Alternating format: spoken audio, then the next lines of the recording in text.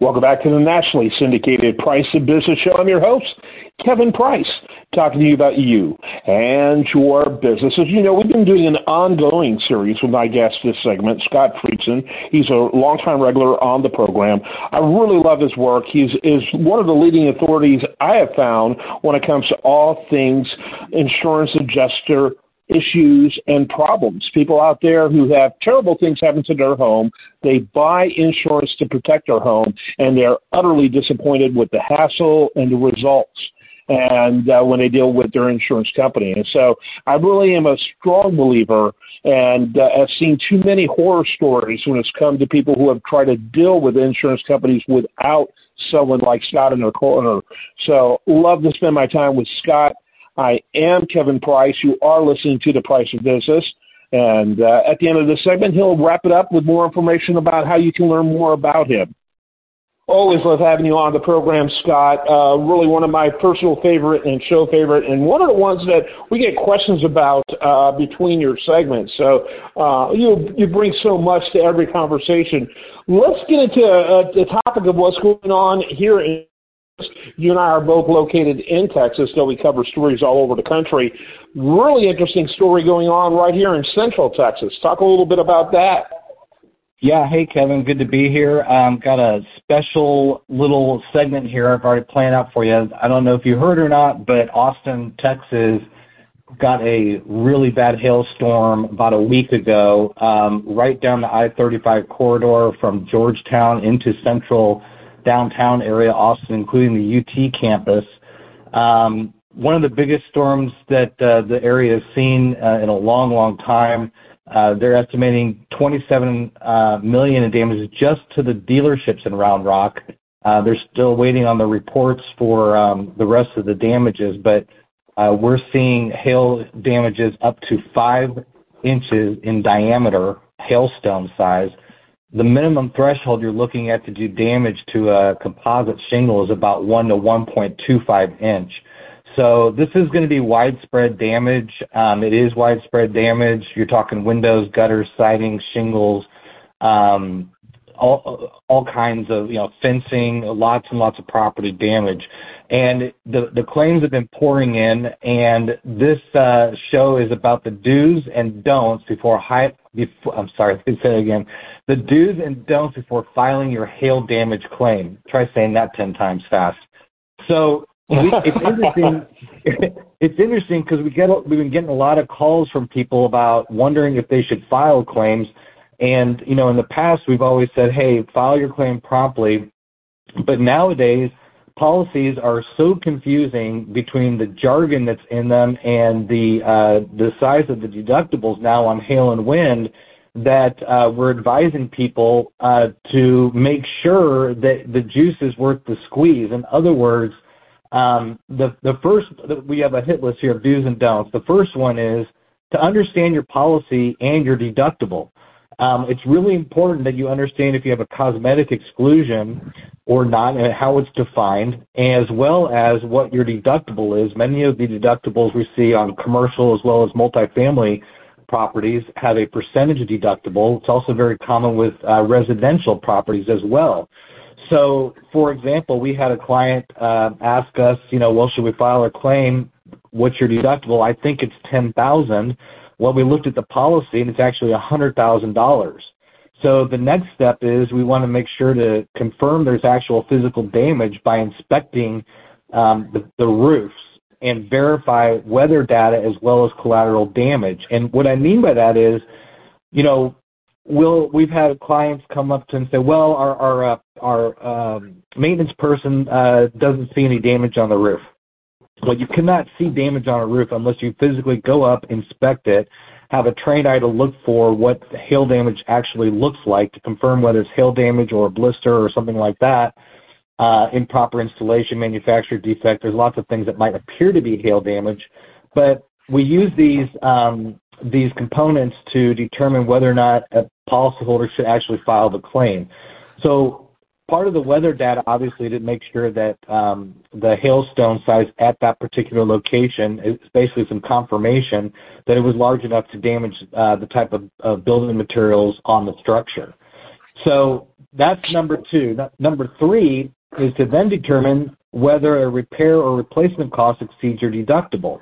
So, for example, later today we're going to look at some hotels to determine if the damage exceeds $100,000 and it's worthwhile. So if we determine that it's going to be $125,000 to replace this roof, we're going to advise the client not to file the claim. It's probably not going to be worth their while for a delta of $25,000 to turn that claim in. I imagine it will be, though, because of the size of the hail in the area is far more than just the shingle damage is what we anticipate. So basically what we're saying is you need enough information to make an educated business decision, right? And so once you've done that, then you need to file promptly, put your insurance company on notice. We got two more do tips, and that is if your insurance company gets an engineer, you should get an engineer report from an expert who does not primarily work for insurance companies. That's very, very important because insurance companies rely on expert opinions from third-party engineers. What policyholders don't know is that a lot of the times if you just do a Google search for, hail inspection engineer that does hail inspection reports, a lot of the engineer firms that only work for or primarily work for insurance companies will come up. So the last thing you need to do as a policyholder is to engage an engineer that does primarily their work for insurance companies with the hope that they're going to, go against somebody that pays them thousands of dollars a year to write opinions for insurance company. And the last number, last probably the most important thing is if you find yourself in a claim where it's contentious, you're being ignored, it's very large or it's complex, do not wait to get help. I call this stage the hope stage, and if the hope stage is quickly dissolving into like desperation and frustration, I strongly encourage the listeners to reach out to our group, ICRS Public Adjusters, or any really good public adjuster with extensive experience in this arena, and get assistance from a licensed, very reputable public adjuster that doesn't have an eye towards litigation and has a track record for settling claims without escalating too far.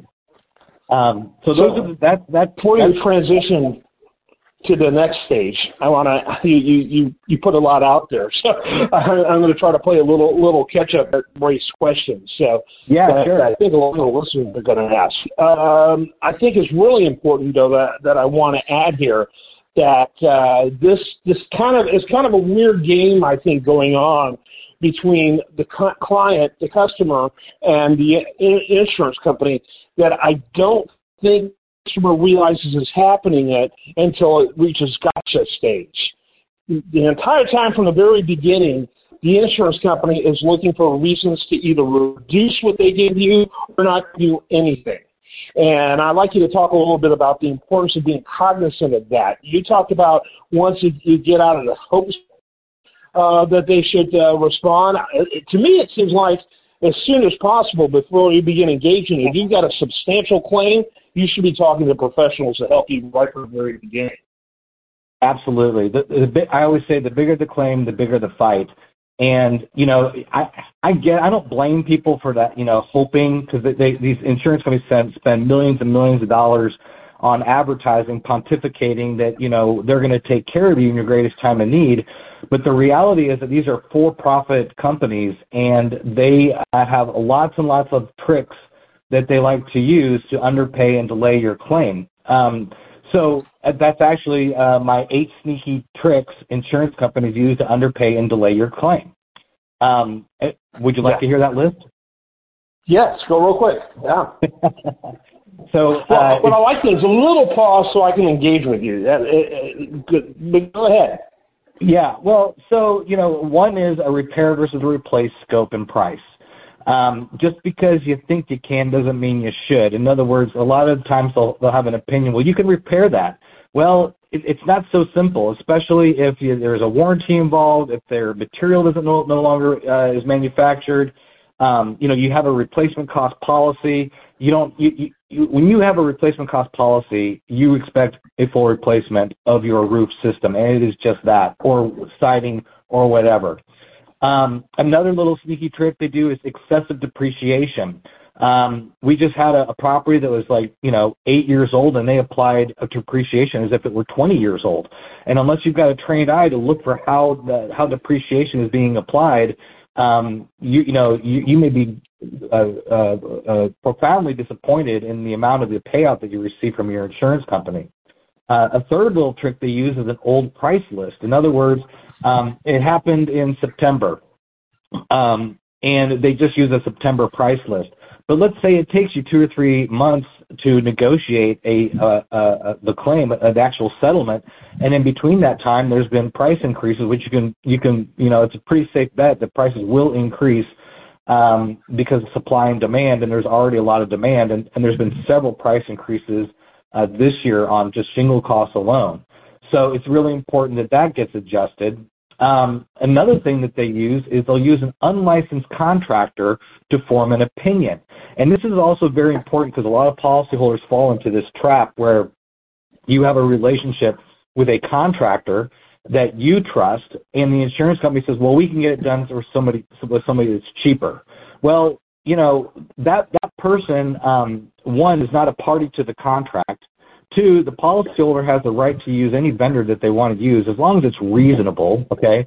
And 3, I would always ask for the certifications and references of any third-party contractor that an insurance company is putting in front of a policyholder. You also have to be concerned about warranty and follow-up information, follow-up after a repair or replacement is completed, because things don't always go perfect when you're rebuilding or repairing property. So that's important. And then along those same lines, you'll have them trying to do competitive bids.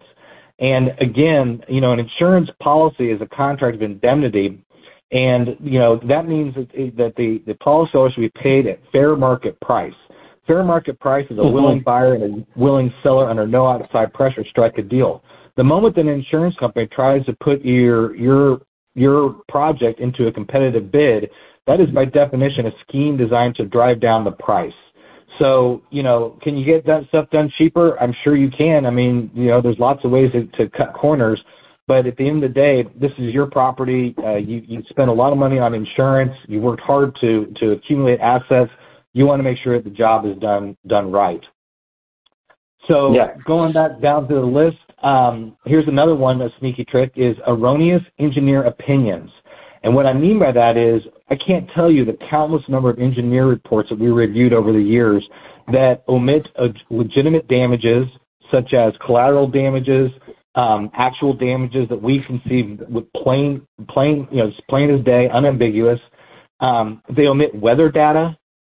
We have one report in particular where an engineer said that they pulled a report and found no evidence of any hail occurrence in the last 5 years at this location, and in that same report shows a 2-inch hail occurrence at location within the last 6 months. It's insane.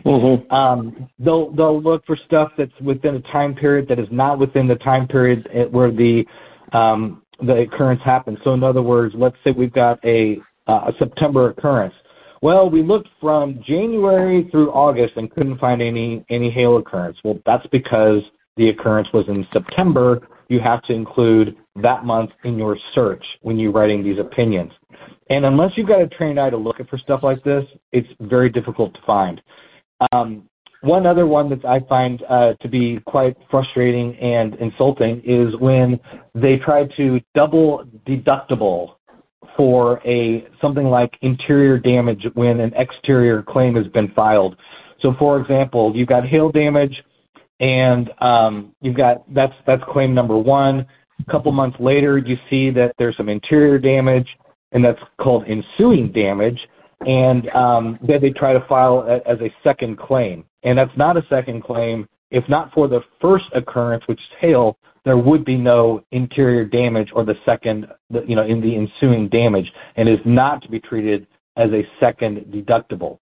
Does that all make sense, Kevin? That was a lot. I'll have to process that. But yes, that's a lot there. Obviously, people need to feel free. Some people on the radio, some see this or hear this online.